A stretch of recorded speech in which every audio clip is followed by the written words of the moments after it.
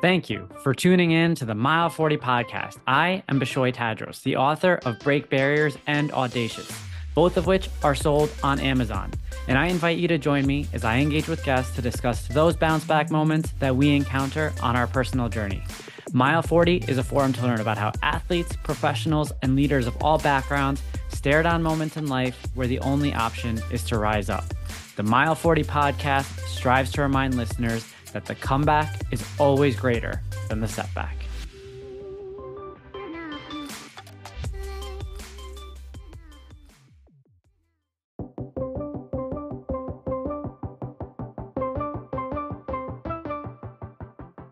Welcome back to another episode of the Mile 40 podcast. Thank you all for continuing to tune in. If you haven't already, please be sure to hit subscribe, whether it's on Spotify, Apple Podcasts, and if you have it in your heart, please drop a review. It definitely helps us continue to grow the show. Today, I am joined by Merjen. Merjen is from Turkmenistan, and the past 10 years, she's been living in the United States. She came to the U.S. in December of 2013 as a full-time scholarship holder to Moberly Area Community College in Missouri. She received her full scholarship from Prep for Success program that is granted by American Councils for International Education. She was one of the hardest working and the luckiest students who were able to earn a scholarship and get out of Turkmenistan. Then in 2017, she was able to receive a full scholarship from Missouri Southern State University to pursue her bachelor's in business management in 2019. The scholarship program was established by John and Nancy Richardsons. During her college year, she's received academic honors and graduated with a couple of achievements on leadership and service. After college, Merjen started her career in luxury automotive industry in Beverly Hills. Then she worked in the high-end jewelry manufacturing. And at this moment, she's pursuing a move into New York City real estate. Merjen speaks 3 languages, Turkmen, Russian, and English. And on her free time, she likes to do outdoor activities, including yoga and meeting and connecting with other awesome people. Merjen, thank you so much for joining me today. Honestly, thank you very, very much for allowing me to be here. So I really, really appreciate that. So we had met about a month ago now at an event out in the Hamptons, and you immediately struck my wife with the way that you were just engaging with her over just selling jewelry, to be honest. There was something unique about the way that you approached her and the way that you kind of handled yourself. There was you were very relatable, number one, but number two, it was clear that as much as you wanted to probably make a sale, you really wanted what was best for your customer. Yeah. And that really stood out about you. And then in speaking to you further, I learned that you're a lot more than just someone who sells jewelry. And immediately it dawned on me that I needed to bring you on to this podcast. And so the first thing that I want to ask you is, you had mentioned to me your background from Turkmenistan. And to your point, not a lot of people here, including myself, when we first met, knew much about where Turkmenistan was. Probably couldn't point it out on a map if we had to. And furthermore, we don't know much about what goes on inside the country. Can you just give us a little bit of background with regards to where you're from? Yes. Well, I'm from Turkmenistan. It's a Central Asia. One of those, people say here in America, like one of those Istan countries. But I always let people know that like the word Istan means a land in one of those old languages, which I don't know exactly. But and Turkmen means my nation. So I'm Turkmen by nationality and by ethnicity, and also Istan is land. So it's land of Turkmens, land of Afghans, land of Kyrgyz, geographically, we're located north of Iran. So I'm like maybe 2-3 hours away from Iran, like Tehran. We can go through the mountains and everything. Where I grew up, it's a very beautiful place. We have mountains. We're 70% desert, and we have Caspian Sea, which is biggest lake, I think, in geographically. And growing up there was I'm grateful. It was one of the coolest things. It's always summer starts in the middle of April. It ends in the middle of October. But then we have a little bit of fall and little bit of spring, and then a little bit of winter. Got it. So yeah. There's something that really kind of stood out when I first met you, because I could tell that despite the fact that you were very happy to be here. And, right away, you kind of gave me some background with regards to the journey to make it to the States. I feel like a big part of your heart is still in Turkmenistan. And It is. let's dive into that a little bit, and kind of walk people through the journey of when exactly you left, and some of the circumstances you left under. Yeah, my heart is still in there because of my family there. So I haven't seen my family for 10 years since I left home. Now my home is in the United States, but of course I am from Turkmenistan, and I truly appreciate my culture that I grow up in. I truly appreciate my people, my food, my celebrations. It's a beautiful country, beautiful nation. But because of some circumstances, it's impossible for me to see my family at this moment. And first time I left home when I was 18, 2011 in August, I think. Yes, that's when I left. And that's when my dad was able to pay for my school. I didn't even think about scholarship. He was well off. He was able to afford my living in my school here in the US. So I went to Georgia Valdosta State University for a year to learn English. And then sometime in May or June, I believe, in 2012, after like 9-10 months, I get a call from my parents saying, "You got to come back," and I couldn't understand what's happening. And they were like, "You just have to come back. Your dad is in the hospital, hospital. You have to come back." And I was like, okay. So I had to buy a ticket. I had to stop schooling, and I came back to Turkmenistan. Luckily and thankfully, my dad wasn't in the hospital, but because of the pressure he had to go through by our internal government, because I was in the United States, and because my family is connected with the government level officials, like they are in government level officials. If I say my last name, people usually know my last name over there. My dad had a pressure to stop his business and just turn into bankruptcy, and he just had to stop working, and in order to save family, So I had to come back. I think I got back like June 17th in 2012. And then I got back. First 3-4 months were hardest for me because I was going through reverse culture shock, and I just keep understanding that I was like, I don't belong here. Like, I just, like, mentally, I don't belong here because I'm, like, as a person, as a woman, like, I want to achieve things. Like, I want to do things. My parents raised me to be ambitious. My parents raised me to be independent. My parents raised me to see the world and become successful, like, do whatever I want to do. They really, like, encouraged me since I was 4 or 5 years old.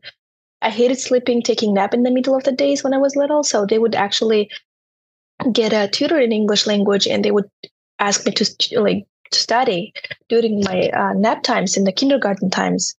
They gave me to special school when I was growing up, to specifically, I think my age of 6, like preschool, like in the United States, we also had that, international schools. They gave me to American or English speaking school where everything was in English, so they really invested on me when I was growing up.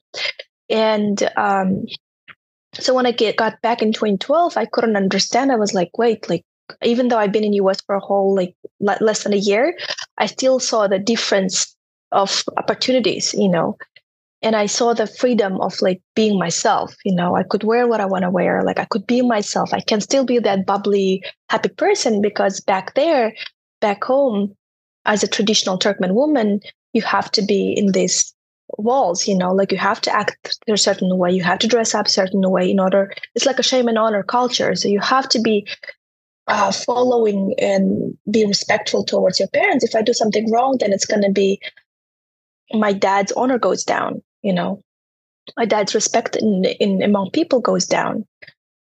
So I got back, and it took me 3-4 months, and I quietly started applying for scholarships. And I had friends, like all of my friends at the age of 15 or 16, my parents took me to American consuls there in Ashgabat, that's where I'm from. And all the kids who had same goals like I do, and they all speak like 5 languages, 6 languages, very smart kids, and I was like a sea level among them. And they were my friends because they wanted to go abroad. They wanted to do something in their lives. They wanted to achieve stuff. And so we all had the same mindset. So when I came back, I had the same friends.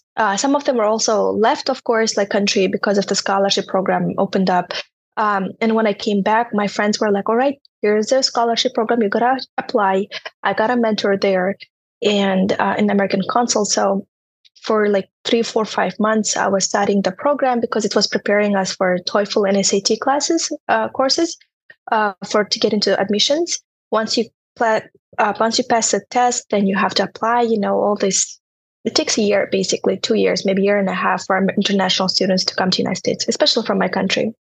And so I was doing that. Meanwhile, like I got a job offer from American Consuls to work as I think it was receptionist / assistant for different program assistants.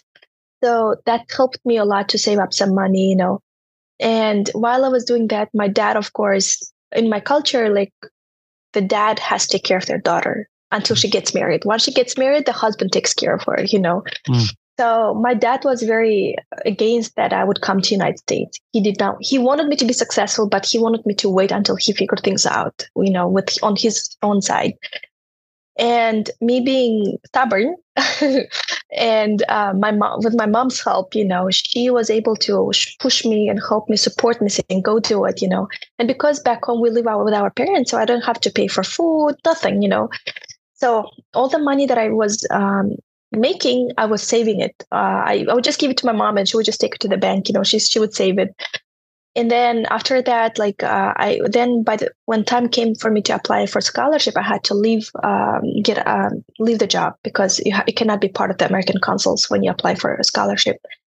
But whenever I left that job, then my name was so well known in the international world, and especially American Consuls, U.S. Embassy, because it was part of the U.S. Embassy, plus with the United Nations. These 3 organizations were able to get me a job as a translator in many different events. And I was also an event planner. So I was helping them to make events on a government level events. And they were like, that was the best time of my life, I will be honest, because I was working with my friends. I was having fun. But at the same time, I had so much drive and I had that motivation to get out of the country, but I had to be so smart about it, because I speak 3 languages. Like I would usually go and ahead of the time and make sure we get the best furniture, because if you're an American there, like they wouldn't just, they don't really give you a lot of things, right? So I would go and I would always like talk to my people. I would talk in Russian, English, organize things. And that's how I met my American family, my host family, that John and Nancy Richardson, which it's my second family. I'm so blessed with them. I can't even imagine how I will be here without them right now.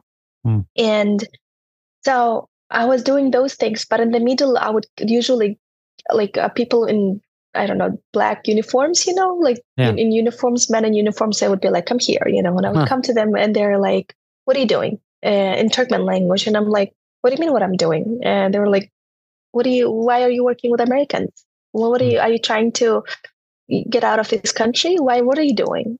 And so I had to be smart about it and be like, no, I'm not. Yes, I'm working with Americans. Yes, I am here. Well, you know why? So I'm representing our nation. I'm representing Turkmenistan. Like I am who I am because of you guys. So we have to represent this, So I had to speak in a nationalistic way. Is that correct? Yeah.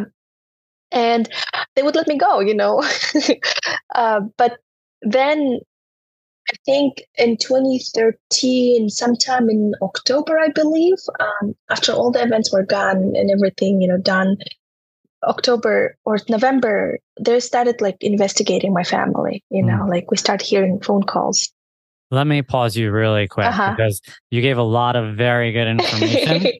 And I want to make sure that the audience understands the political landscape in Turkmenistan. Can you give us just a breakdown in terms of what kind of government is it? You mentioned even the expectations about being a woman living in a box. And I remember when we spoke before this, I asked you, is that because of religious influence? And you had mentioned to me, not necessarily. So can you, just so the listeners get an understanding here, give us a little bit of insight into what the Turkmenistan government is and where the influences come from? Sure. Basically, we were part of the USSR until 1991, I believe. That's when the USSR broke down. And until then, we didn't have a religion. We didn't have anything. It was clearly once Russia got us, we lost our religion. We lost our culture. Basically, we had everything what USSR told us to do. Then we got our independence in 1991, I believe. And then we got our we became neutral country, I think third country in the world in 1995. And after that, we started, our government started, which was a great thing, we started developing our native language, we started developing our culture back, but we never became like an Islamic State or anything, where we consider ourselves as a culturally Muslim, because back home we have Christians, we have Jewish, we have there's not a lot of population, but we do have some Buddhism there too as well. So we'll have like a lot of different religions and different beliefs, and it's very open. It used to be a very open country when I was growing up. That's why I speak Russian, because there was mainly Russian speaking country. Got it. But then when government took power over the whole country, from democracy, it turned out to be dictatorship. So now it's been, since we got our independence, we have been under the dictatorship. It wasn't that bad until like 2000, probably 4 or 5. That's when everything started to go down for us. And that's when I was growing up in Turkmenistan as well. Growing up there was, we still had some culture there. We still had some outer, what is that? Well, how do you call it? Like outer world influence. We still had some, like our world was open. My parents were able to teach me education in English. They were able to do many things. We always had international people in our house because my dad worked, like his business was internationally done. And so our world was open up always, but then later on, like it stopped. So a lot of people were kicked out. A lot of people were, I should be careful what I say, but my family's still there. So it became very dictatorship, basically. Like you can't leave the country. You weren't able to leave the country. Like for me to leave the country took me a while. Like, for my brother to leave the country took me a while. It took him a while. So people live under regime there. So let me ask you a follow-up question to that. Now that you've been stateside for the last 10 years and you see the way that the media runs over here, and when you see the way that the media talks about certain nations under duress, do you sometimes think to yourself, man, like there are so many countries out there that the U.S. media just completely ignores, and they have no idea that a country like mine is just as bad as, one of the other nations that perhaps continues to get U.S. mainstream media. And maybe that's because of like nuclear powers and that might make a difference. No, there's nothing to do with nuclear power. I wouldn't say that media is ignoring it. Yeah. Honestly, it's not about ignoring. It's just about not being able to get into it. The government, the country is so closed. Like you have to you get filtered so much in order to get into the country. Like not everybody gets a visa to get into my country. Like you have to be like going through so much in order to get there. So I wouldn't say it's being ignored. It's just like, it's just covered, it's closed. Like you can't know anything about it. Like basically the way I explain to people, I'm like, you hear about North Korea, but you don't hear anything about Turkmenistan. It's the same thing, Yeah. So it's not about outside world, it's about inside world. Like, and there's a lot of talks about it. I get emotional about it, because I'm like, I wish we had a chance to go back and just like get everything well done, like give the opportunities for kids, because opportunities I received, I'm very grateful for it. But unfortunately, I can't do it right now, and it is what it is, There's a lot to unload here. And I want to make sure that we touch on as much as possible with regards to this recording. You had mentioned earlier the phone call that you got about your dad, and you got back, and that was more of government intervention at that point because you had gone to the States. Can you talk a little bit more around really the influence and how easily the government or the ruling body could dictate your family's lifestyle, not just your family. So we'll keep it more general, Anybody. the family of anyone within the country. Oh, Vishai, I have to be so careful what I say. I still have family there. It's. And if this is not a good question, I could rephrase. I would love to respond to this question. I will be honest. Like there's so much to talk about it, and my heart is with it. But I will not. I think we'll have to pass this question. I'm sorry about that. That's totally fine. Yeah. You had mentioned to me at some point there was a notion of a potential arranged marriage for you. Yes. Let's touch on. We can talk about that. Let's touch on that story and give some background there. Yes. So when I turned 17, I think, and my parents were like, my dad was very protective over me, like growing up, like he never allowed me to wear Turkmen dress. Like, even though I knew how to cook, clean, you as a traditional woman, you have to make sure to please your mother-in-law, please your husband, with cooking and everything.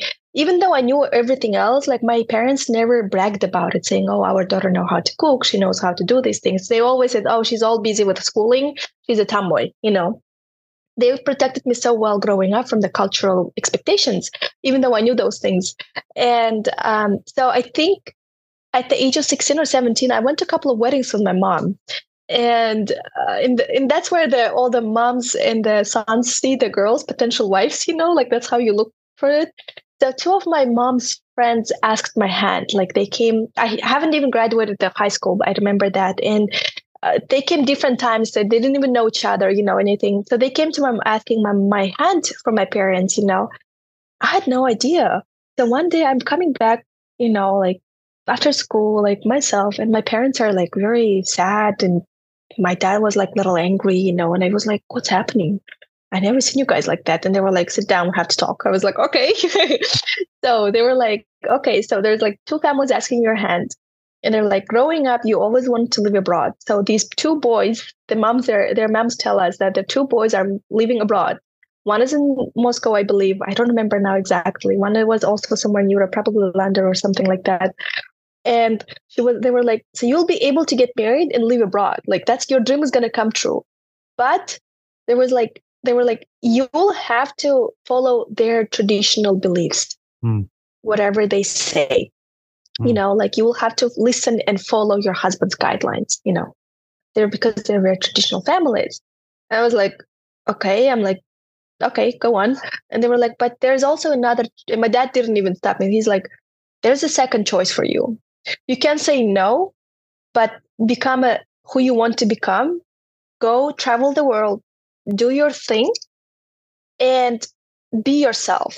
But we will be able to help you out with a little bit, not too much. You're going to be on your own. And my parents knew it by then that I will be on my own. They were like, we will not be by your side, holding your hand and showing you around. You will have to be on your own. And before I even responded, and my dad was like, okay. And my mom, both of them, they're like, all right, don't say anything right now. Go to your room, take 3 hours or 3 days. It's up to you. And then get back to us and let us know what you want, I mean, I was like, okay, so I listened to them, and back home, like, we have to listen to parents, whatever they say. Yeah. So I went to my room and I'm like, what the hell? Like, what is this happening? I'm like, no, I don't want to be married. I mean, I want to be married one day, but not now. So I went back and I was like, guys, I'm not getting married. Why are you asking me this question even? Like, you didn't raise me for like that. So, and I remember the joy of laughter I heard from my parents. And they were so happy. They gave me money. They were like, go to the shopping center, get yourself more new jeans and shorts, do your thing. But then that time, my dad took a promise from me. He was like, then I have to ask you a promise. He's like, if you're not going to get married now and you're going to be on your own, until you graduate your university, you get your degree, you're not going to get married. You know, he was like, I want you to stay focused. And that's when I gave my promise to my dad, saying, okay, like I gave my word, you give my word to protect me, you know, from that. And from then, like, that happened. But that was a really funny moment. Yeah. And I'm so grateful for my parents giving me this choice, because my cousins, for example, they didn't have this choice. Like, they had to get married if they were asked out. Of course, like, some of my cousins got married with the guy they chose, like the partner they chose. But it wasn't, some of them had to go through the arranged marriage. So it was like, you know, depends on the families, uncles and aunts they chose for their children. So just so for contextual sake, how old were you approximately when this 17 happened? You were 17. Maybe, yeah. Got it. Yeah. So for the listeners out there, right, the idea of an arranged marriage is very much alive. And it's something that Merjen is suggesting not only was brought to her, but was brought to other members of her family. And, you know, fortunately or unfortunately, however you want to look at it, you know, it worked out in the way that you had wanted. And thankfully, your parents were supportive of that. Yeah, very thankful. Is there situations within the culture where the girls really have no choice? It sounded like that does happen. Yeah. Depends on the. Sorry, go on. No, go ahead. It depends on the families, you know. Like, so basically, our back home basically divides into three. In my head, and this is my observation, divides into three categories. There's a category number one. It's very traditional, like super traditional families where girls wear long dresses, clothed, you know, like very like no voice, you know, only yeses. There's no no's.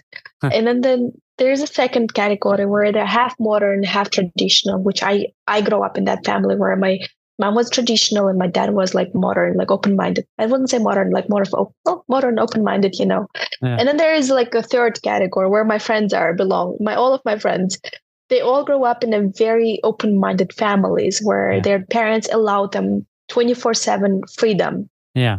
You know, so even though my mom and dad, I'm so grateful that my dad grew up in Russia when he was little. That's helped him to stay open-minded, you know, so that, and my mom was also wanted me to be successful, and she wanted me to see the world because she couldn't see it because she lost her dad early age and she had to take care of the family with her mom and everything. So she wanted me to go and do things because she couldn't do it. But at the same time, she was more of like a traditional view. Like, she helped me to learn and appreciate the traditions. And then my uncles and aunts, like the same family, you know, same kids, but they're more traditional, more super ground level, hardcore traditions, you know.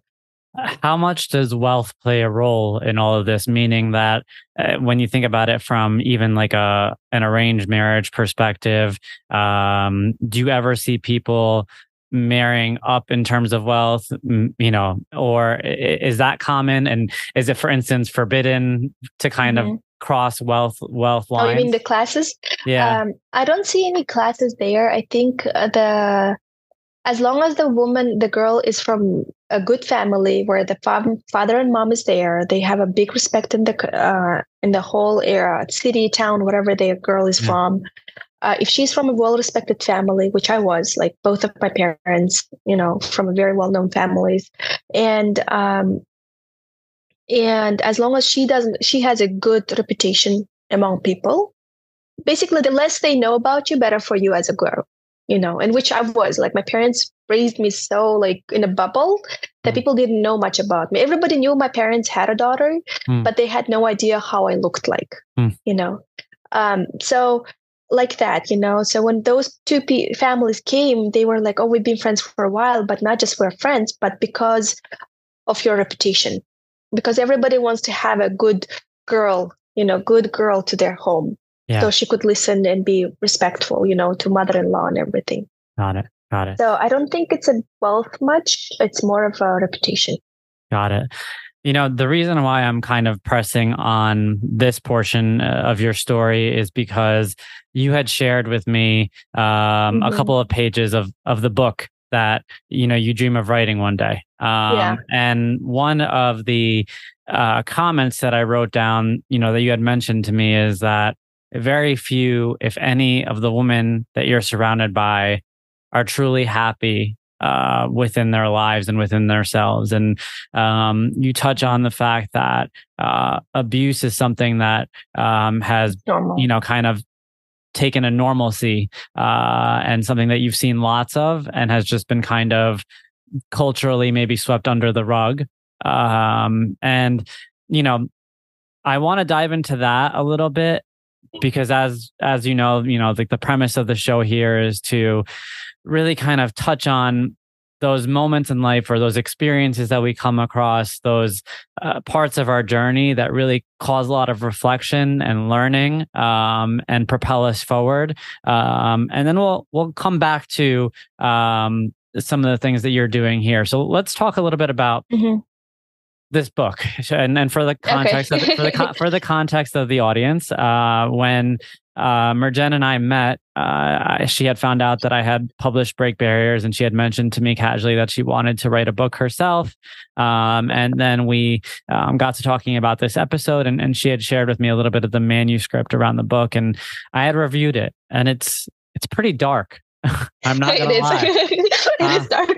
I did not see that. I did not see that coming when we first met. And I want to ask you first and foremost: do you feel a responsibility to share this part of your journey? Of course. And if so, like, what spurred it? Was it being here over the last 10 years and maybe really reflecting on the level of freedom that you see here? And I'll let you kind of pick up and before I kind of just make assumptions here.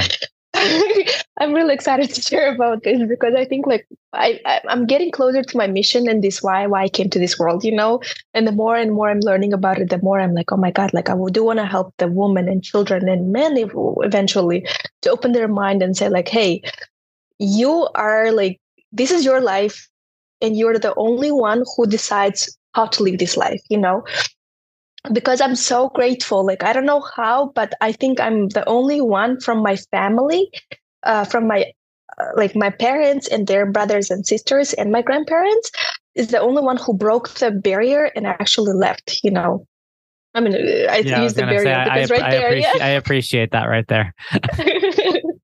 So like, I'm the one who actually broke through and I said, you know what, if you guys, I'm leaving, I don't care, whatever you want, and I'm so grateful for that. I mean, my parents raised that inside of me, and I have that fire inside of me who helps. And I really hope one day I will be able to give that, whatever the blessings that I have received, I hope I will be able to influence other young people saying, or even older people like saying, hey, like open up your mind.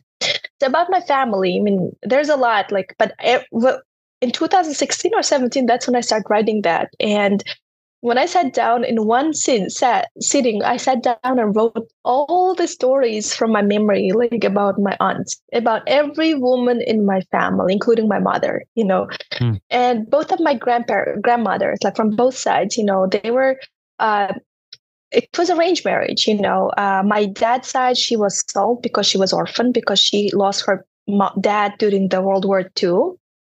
And then her mother, I think, left or maybe she also lost. I don't remember the whole story right now, but she was orphaned basically. And she was given to my grandfather because my grandfather was from a very wealthy family, not wealthy family, but what is that called? Well-educated, good family, well-to-do, middle class. Yeah, well-to-do family, yeah.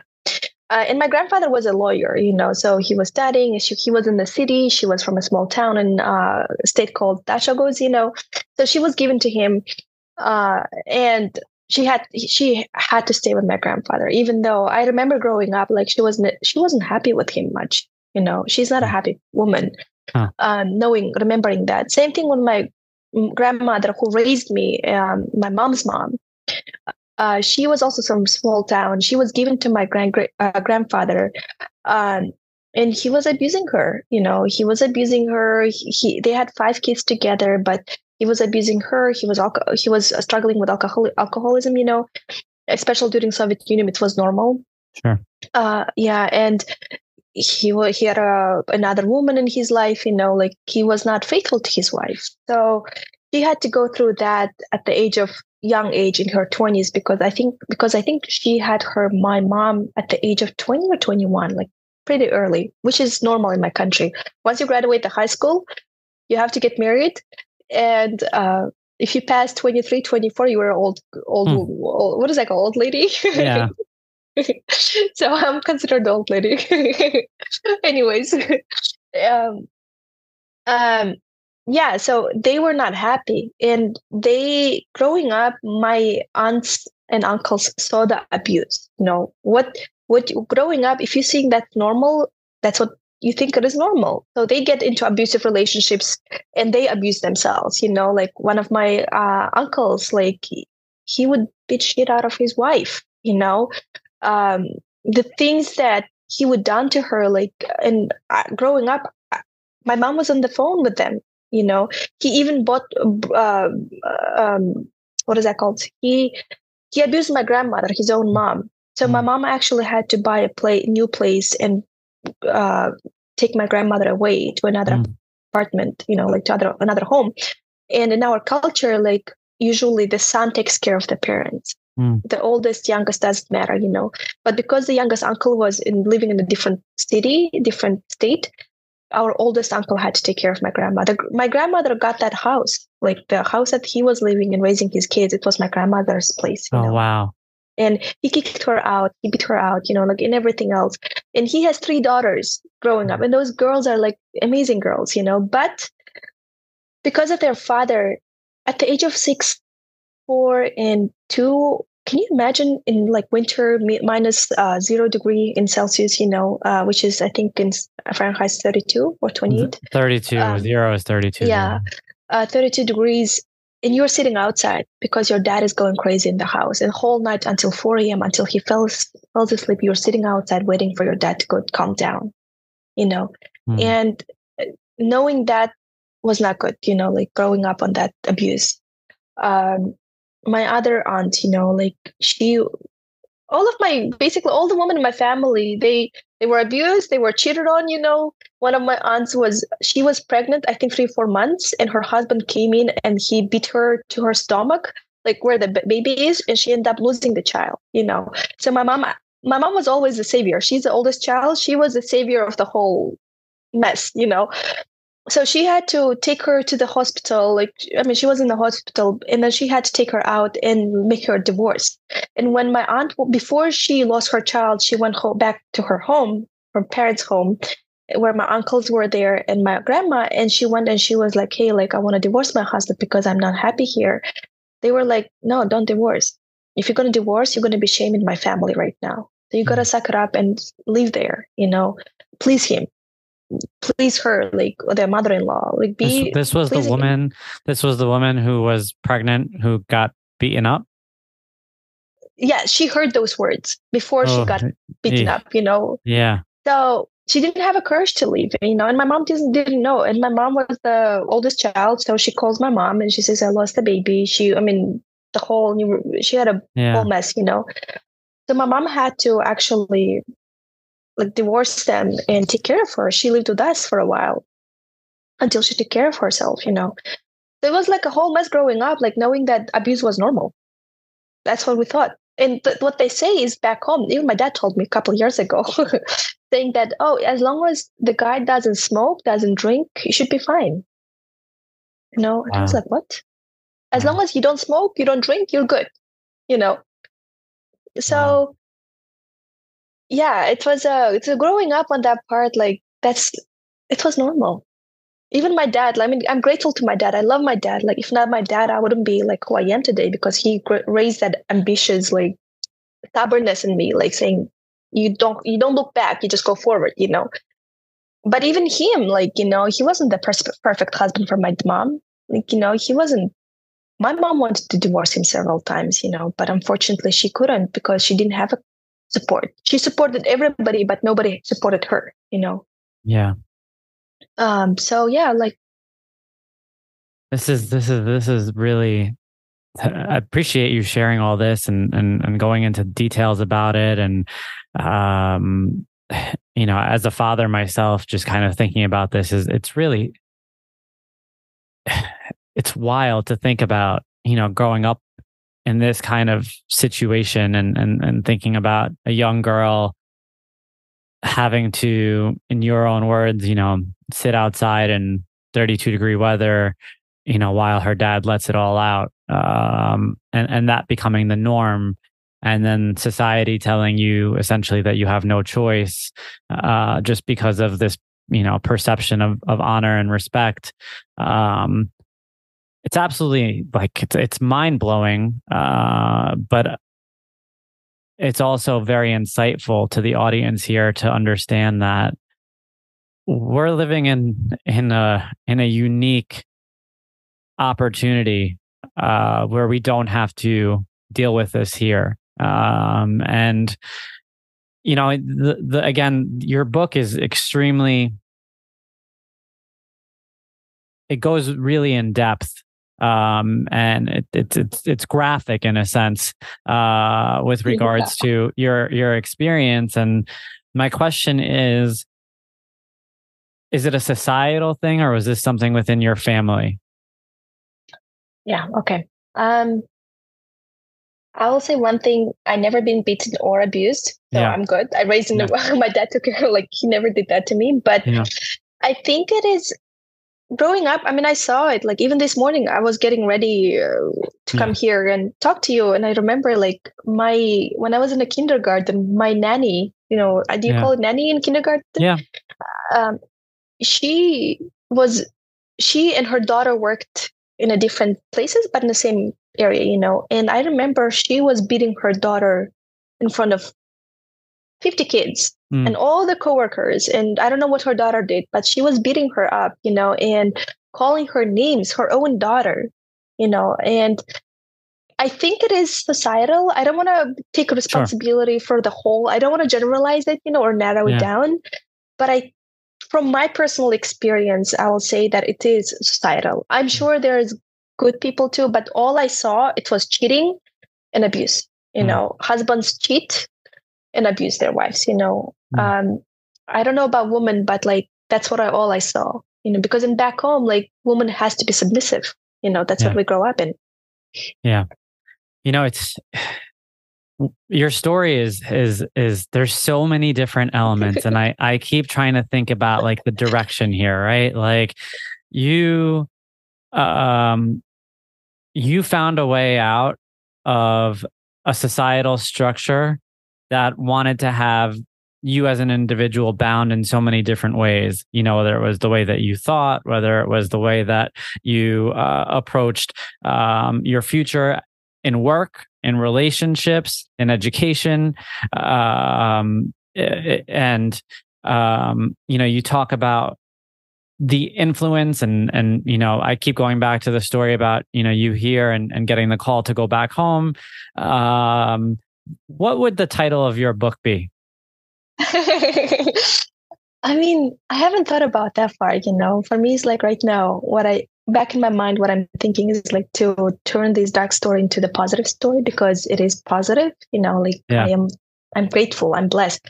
But I mean, of course, something marketing point, something catchy, but I think I would say the most blessed person in the world. Like I feel the most blessed woman, like as a woman, female in entire world. I'm so blessed, that's how I consider myself. So probably something to do with the blessing, I will call it, or ambition, like something like that. I haven't thought about it. So you just put me in the corner.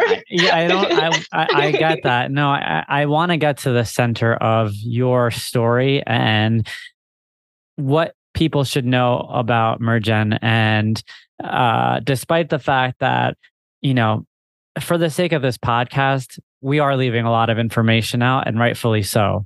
But given everything you have been through, you talk about how blessed you are right now, and how, despite the fact that your story is mired by darkness and darkness that a lot of us couldn't even imagine, given where we, grew up, you're smiling, you're laughing, you're optimistic, and you can only go up from here. And this is something that kind of rings home in a lot of conversations that I have with people, especially people who come from immigrant backgrounds, because you've probably seen the worst you're going to see at this point in your life. So anything from here on out is probably going to be something that you can handle.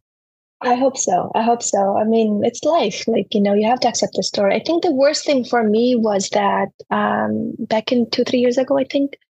So my mom I don't want to talk about too much about her because I didn't get permission to talk about her, Sure. So I should be respectful, but she has gone through abuse, and when she went through abuse, she lost a lot of health, And a couple years ago, when I was going through darkest time in my life, I think that was the darkest time in my life where, the pain that comes in through this, in this chest, I couldn't hold it, And one day I'm getting a call from my brother saying, "Hey, Merjen, we will need your help because mom has 24 hours left.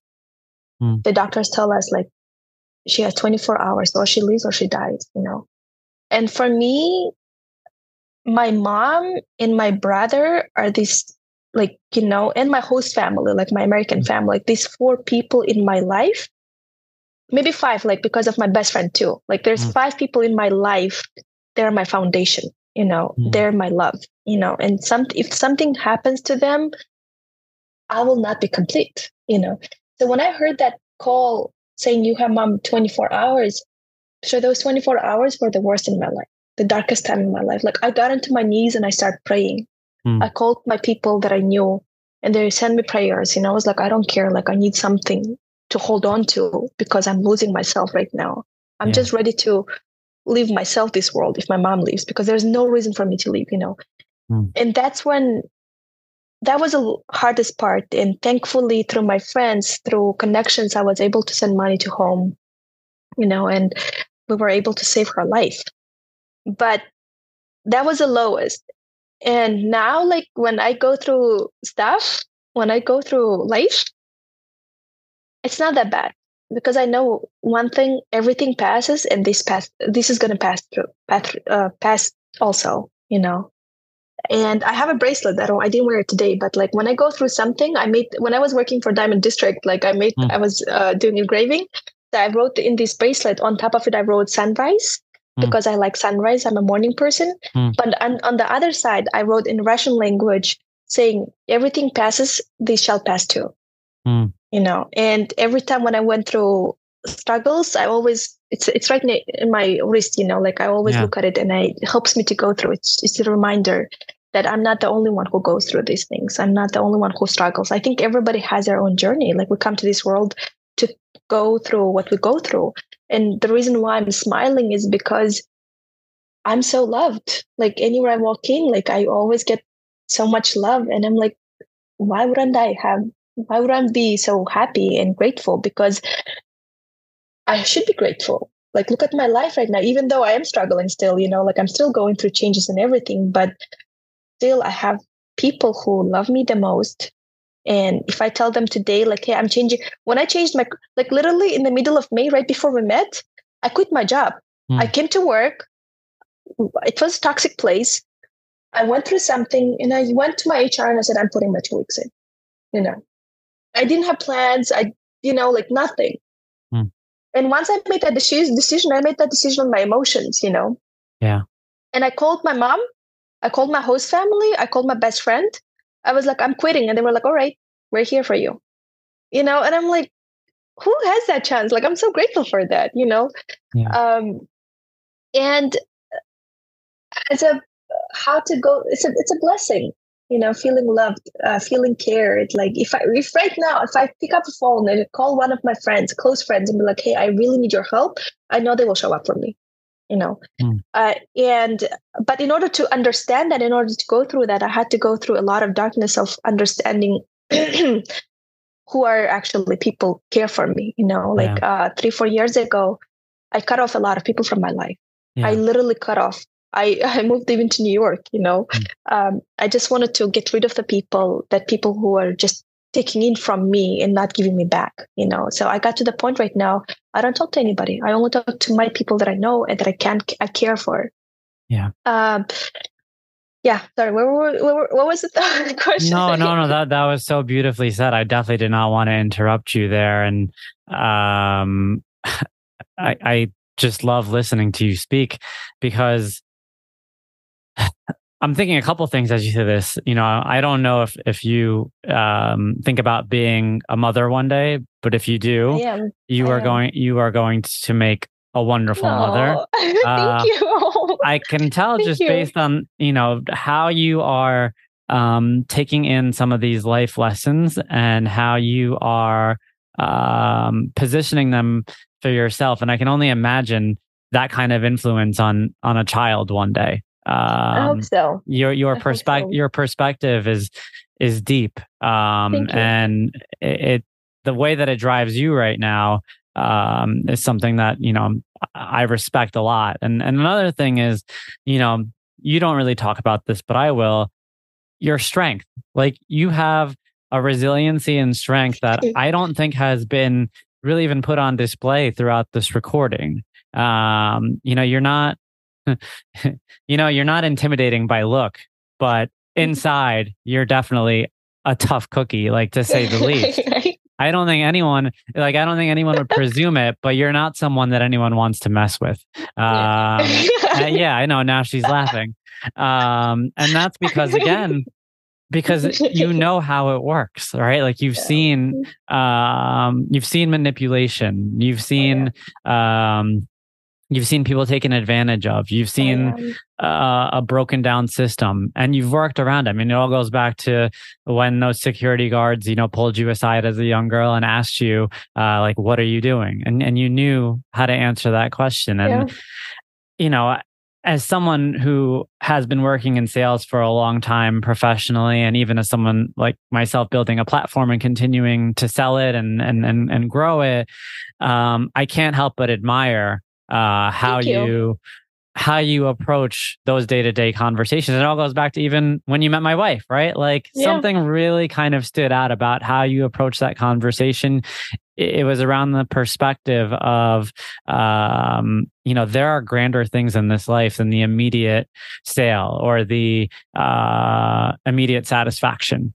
And that stands out a lot because you have many reasons to dwell. You had many reasons to give up. You had many reasons to walk away. And honestly, to live the life that perhaps others wanted to influence you to live, but you keep pushing the envelope. And so this takes me into the next portion of this interview where I want to talk about specifically your career journey. I know you started out and, it's crazy to think this, right? You were in a country that a lot of people, wouldn't even recognize here, have heard about, but wouldn't recognize. And then all of a sudden you ended up at Beverly Hills Lamborghini and Bentley. I'm telling you, I'm blessed. So we didn't even mention that earlier. So let's talk about that part really quick. How did you end up in Beverly Hills? I'll tell you. Before I tell you that, I just want to talk about a little bit about the father figure in my life. So I did grow up with my father, but emotionally he wasn't healthy. Like he's an unhealthy person emotionally, even though he was good dad. But I never heard from him saying "I love you." I never heard him. He would show it with actions, but he wasn't strong enough. And I'm coming from a genes of or like a background of woman from my mom's side. Like we all are very tough cookies. Like we're very strong. My grandma, she raised like 5 kids on her own, working in 3 jobs, and my mom, like when her dad died in her hands. They were walking to school. He had a heart attack and he just collapsed in her hands. Wow. Like at the age of 16, going through that trauma, and, but I'm so grateful that I was able to forgive my dad. And and the healing started back in 2017, I think, like 6 years now. Healing started back then. I start forgiving him and everything, but I'm also I just want to say very grateful. I am very blessed. I have another dad in my life. This is my host family, American family. They're my another family, like, we always joke, like, family doesn't need to be blood, Yeah. It has to be heart, and they're in my heart. And this person, he messages me twice a day saying good morning and good night. And he says, I love you. And the way he loves me, the love that I receive, sure, like I'm so grateful. Like I can't imagine without him anymore, like because like the love he gives me and his wife Nancy, the love they give me, like the love they share with me. And why I'm smiling today is because of them, because they are there for me. If oh my God, if I don't message them, have a good night. Sometimes I forget, or sometimes I fell asleep beforehand, exhausted or not in the mood. I just feel so guilty because they're worried about me, like, and it's like, it feels good to have people that really care for you. I think that helps you to stay positive, and that helps you to keep going. And at least for me, like that helps me to keep going forward, because I have these two people who is right here. He's my home. They're my home. Nancy's my home. If I ever need to, if I change my mind, if I need to go home, I can go to LA. So that's what it is about my career. So how it started. In 2019, I graduated. I graduated late school because of a lot of reasons, but I graduated at the age of 26. And I moved to LA because my host family, the Dr. Richardson and Nancy, they were like, well, we have a home for you. Welcome to LA, So I was like, okay.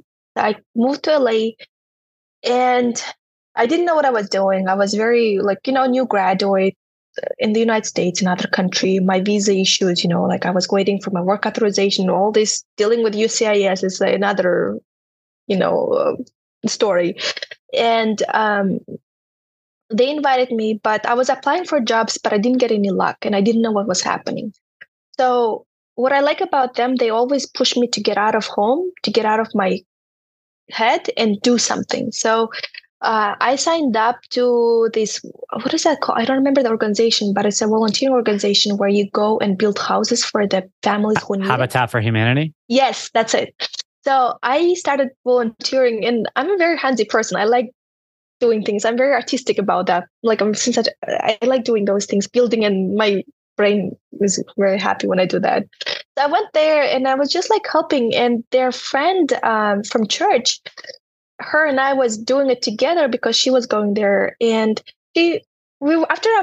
after working all day together and talking, she was like, hey, like I have a friend who owns this the company that helps you to get jobs. What is that? I don't remember the name of it right now, but like a recruiting agency. Yes, recruiting agency, but part-time, it's not full-time. Okay. I was like, and she was like, while you're getting for a job, like maybe you could work for her. It's going to be some kind of income. And I was like, sure, let's do it, And I remember she introduced me to her, and the lady got impressed by my story, because the friend of my host family, she talked about my story. And when I met her, and she was like, oh my gosh, she's like, I want to help you. People like you, it's very rare that I meet. And she was like, I will open up the doors for you.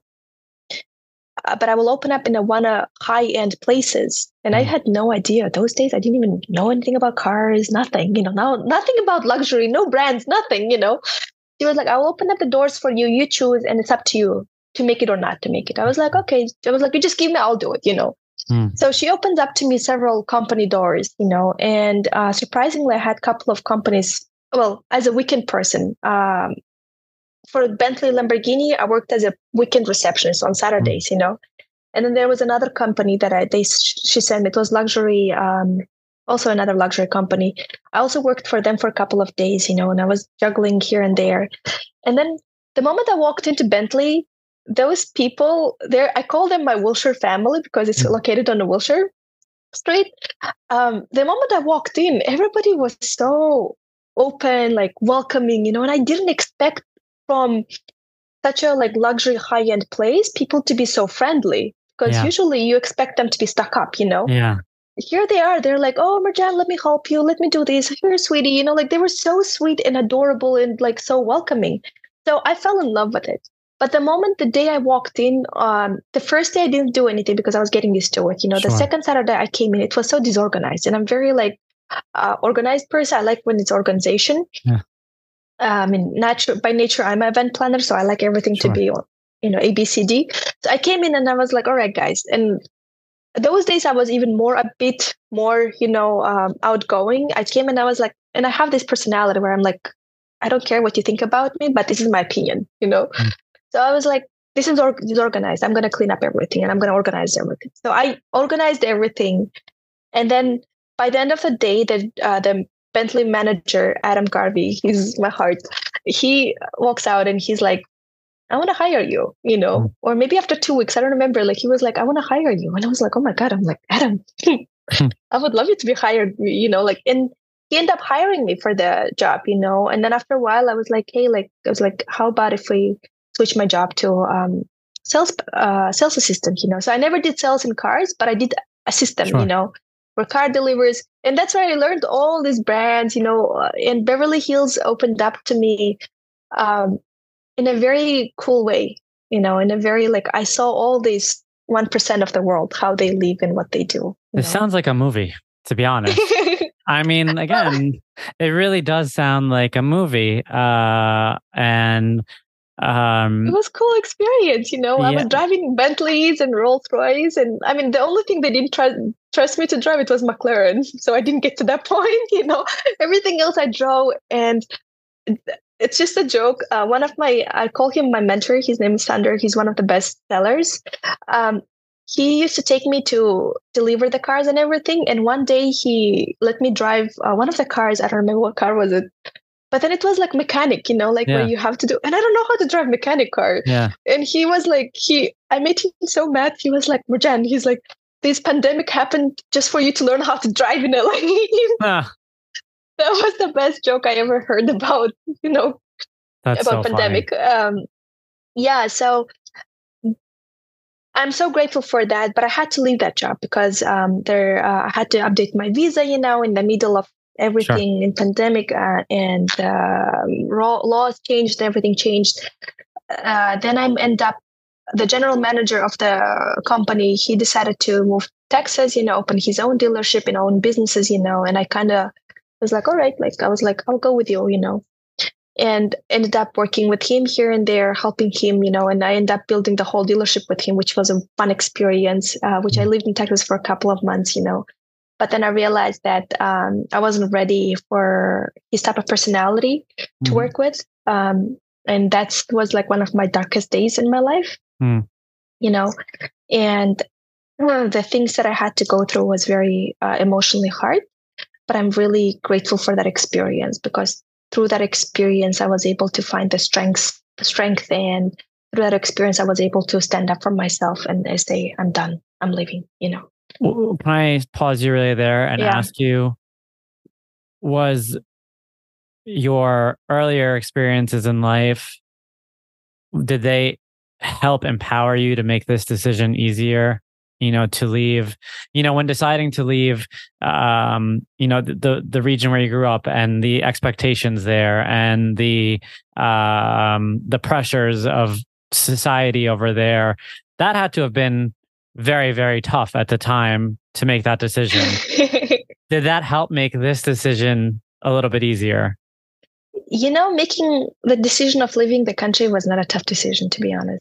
I'll be honest, because that was something, it was illusion. It was delusional. I wanted to do it. I was that 18-year-old, rose, what is that called? Rose-colored glasses on. I want to see the world. I had that ambition, there was no tough decision.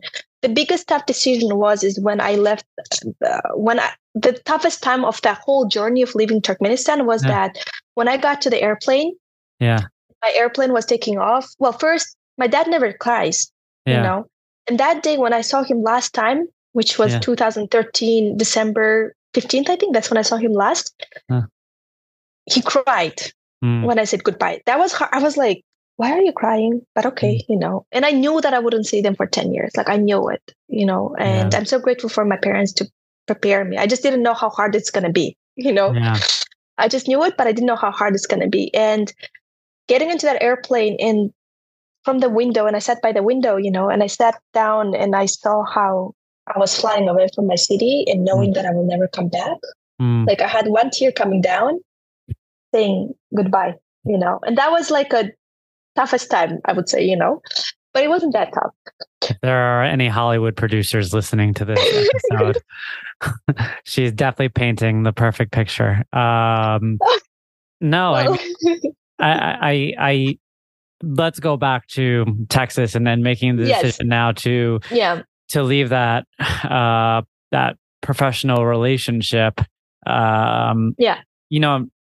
When we met, I could tell you're, in the process of building yourself professionally, and you're positively relentless in the sense that you already know you're going to succeed. You're just, I just figuring need to be out the patient.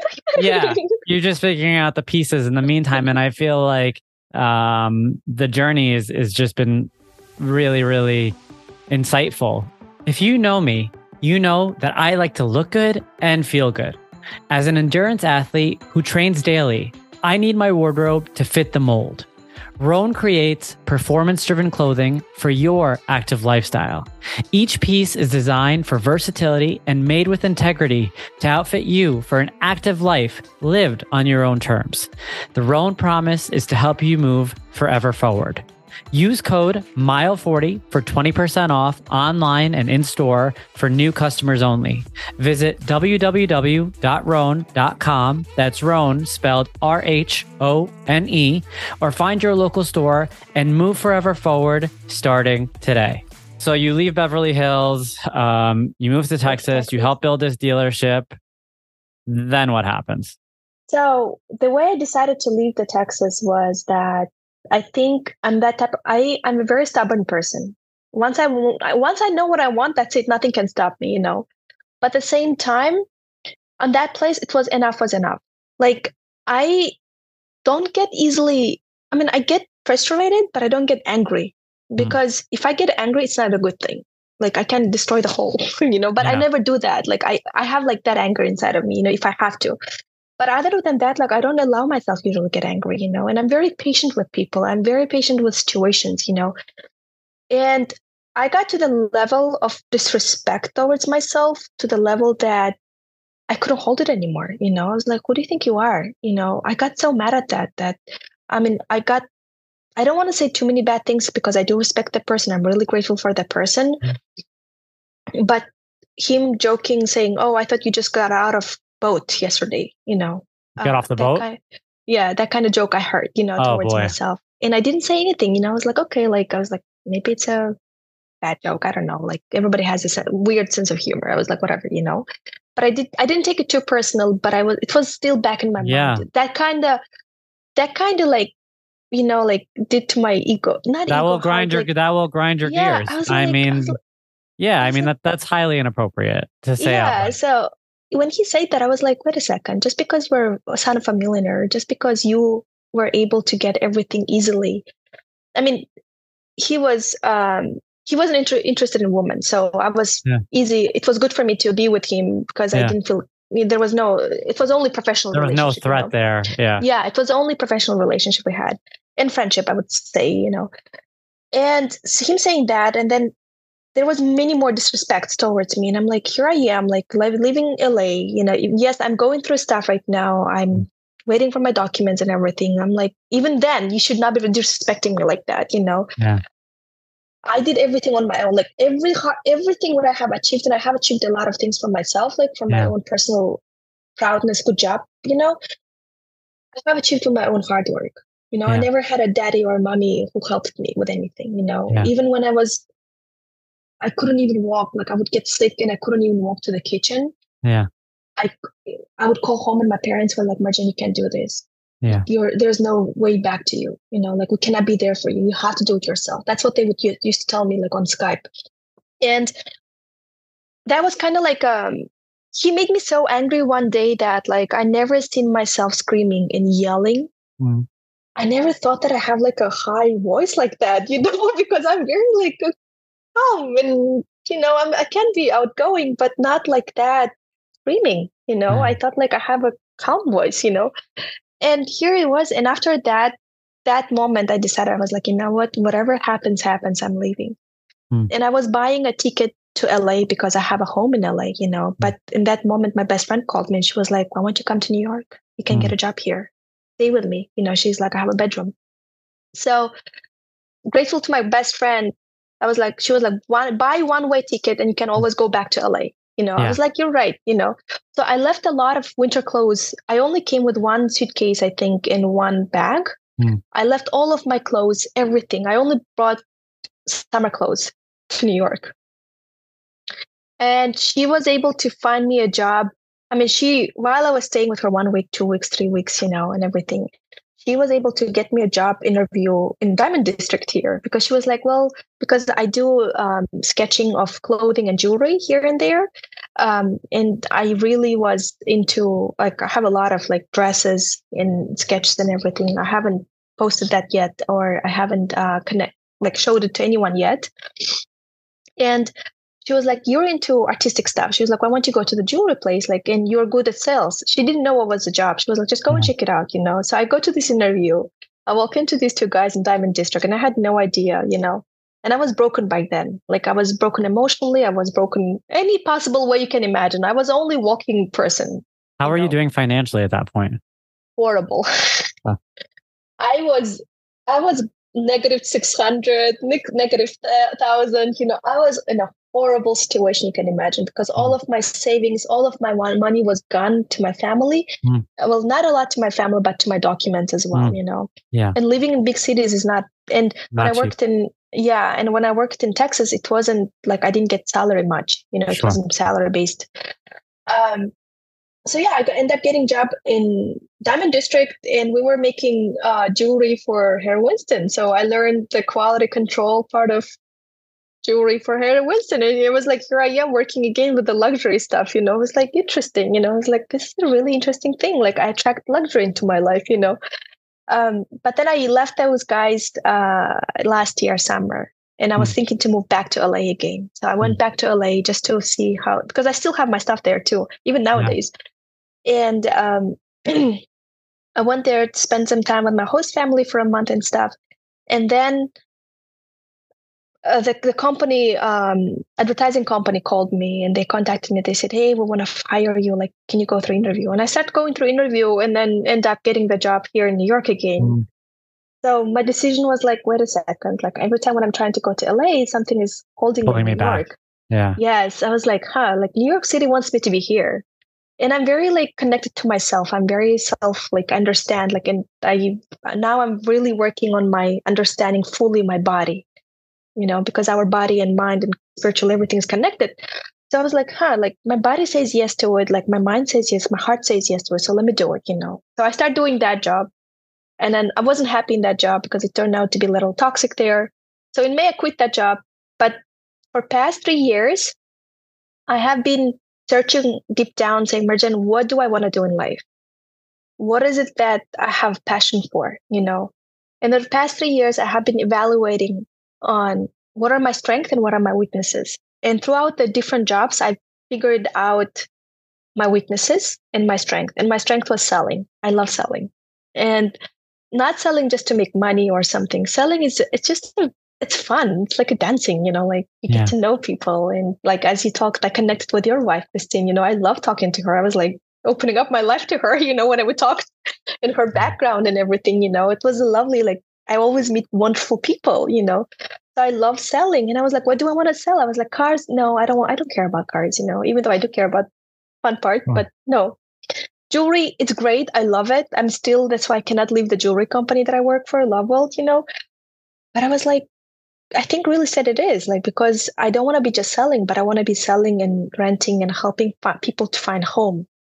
Because deep down right now in this part of my life, at this moment in my life, I'm missing home.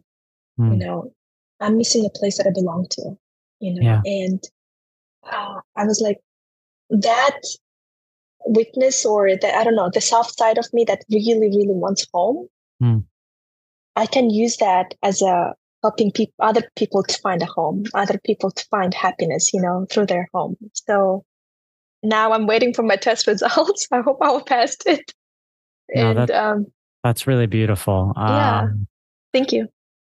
Yeah. I mean, look, the story comes full circle, and it continues on, because I think your story is far from over. And I think there's going to be a lot more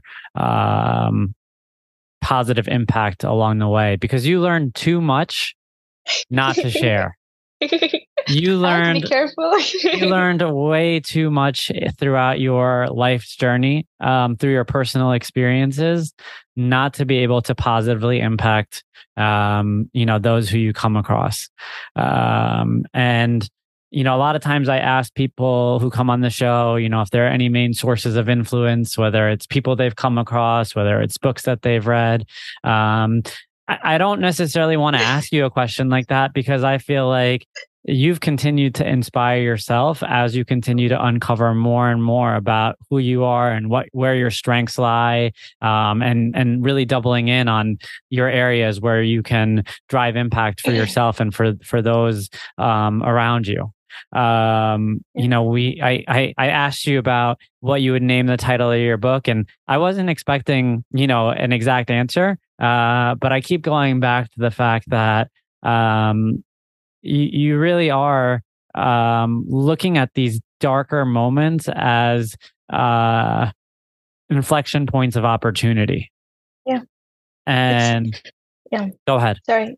No. I think the darkest part of our lives is the moment when you actually get to know yourself. Like I got to know myself, and truly today I love myself. Like I care for myself. I like myself. I am my best friend. I'm such a extrovert, but I can be also such an introvert because I don't mind going and spending 5 hours with myself. And I love that. And if I don't do that, I feel like I left myself out. The darkest days of my life helped me to know who I am, helped me to find what are my values, helped me to understand what kind of partner I want by myself, what kind of friendships I want by myself, what kind of work family I want to have. Right now, I finally found and met these people. And I'm surprised in real estate, I work with wonderful people. They really want me to be successful, and I'm looking at that, I'm like, oh my God, I'm so blessed to be here, And through that, I think the darkest times help us to understand and shape us who we are. It helps us to understand who we are here by heart, what are our values, and what do we want in life, because now I know what I don't want. And I know, and through that I don't want, I learned what I want, what I want: family, I want home, I want successful career, like friendships and connections, I want to be able to impact the world. I want to be, hopefully one day, like I always say to everybody, and I think it's my first time speaking out loud to a lot of your listeners. I really hope one day, and if I will be able to make that dream come true, I can die anytime with the saying, I'm grateful for this life. I'm ready to go to another adventure with my soul. I want to open, I really hope there's going to be some kind of orphanage or a school for the kids that don't have the chances like a lot of people with their parents have, and help them to give them opportunities to be healthy, to heal because of a lot of traumas, and connect that school with lots of schools in the world, and make sure to open up scholarships for those kids, orphan kids or kids from the war, the kids from the families that cannot afford, because I have been there, I have grown up. There was nights when I growing up, my parents couldn't afford the food, so my dad would boil the water and he would give this 3-day-old, very tough, bread. And he would be like, guys, look how blessed we are. We have a boiled water tonight and we have a bread. Let's enjoy it tonight. So growing up and knowing those things, I really hope one day I'll be able to open up opportunities for other kids, for other children and women and guys, boys, men, doesn't matter, for people to achieve and live the life they want to, because, I'm blessed to have what I have right now. I can't tell you the kinds of emotions that I'm going through just hearing you speak. Merjen, I hope I did your story some justice today. I really do. I feel like, there's just so much about you that's special, that's touching, that's influential and inspirational. And I know, this is the first time you've really shared your story publicly. And I sincerely hope that, Mile 40 did a good job of helping the audience understand how you shaped yourself to become the person that you are, how you've really reflected on the darker moments in your life and turned them into moments of hope and, ambition, and not only ambition for yourself, but ambition to make an impact.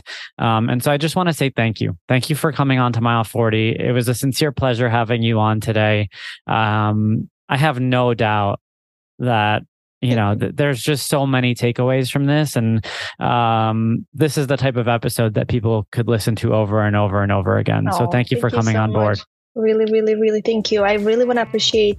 I mean, when I met you, I didn't even think about all these things. I was like, oh, you write a book. I need someone who helps me to write a book, Thank you so much for having me here. It really helps me to look like from outside to my own story. So thank you for helping me to reflect on it, And I really want to appreciate also that note card you sent me saying, welcome to the Mile 40 family.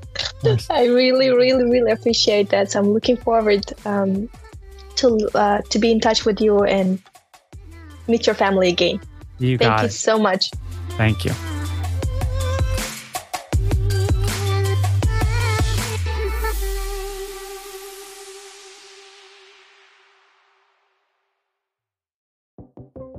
Welcome to the Mile 40 podcast. I am Bishoy Tadros, author of Break Barriers, How Setbacks Can Dare You Rather Than Define You, which is sold on Amazon. And I invite you to join me as I engage with guests to discuss those bounce back moments that we encounter on our personal journeys. Mile 40 is a forum to learn about how athletes, professionals, and leaders of all backgrounds stare down moments in life where the only option is to rise up. The Mile 40 podcast strives to remind listeners that the comeback is always greater than the setback.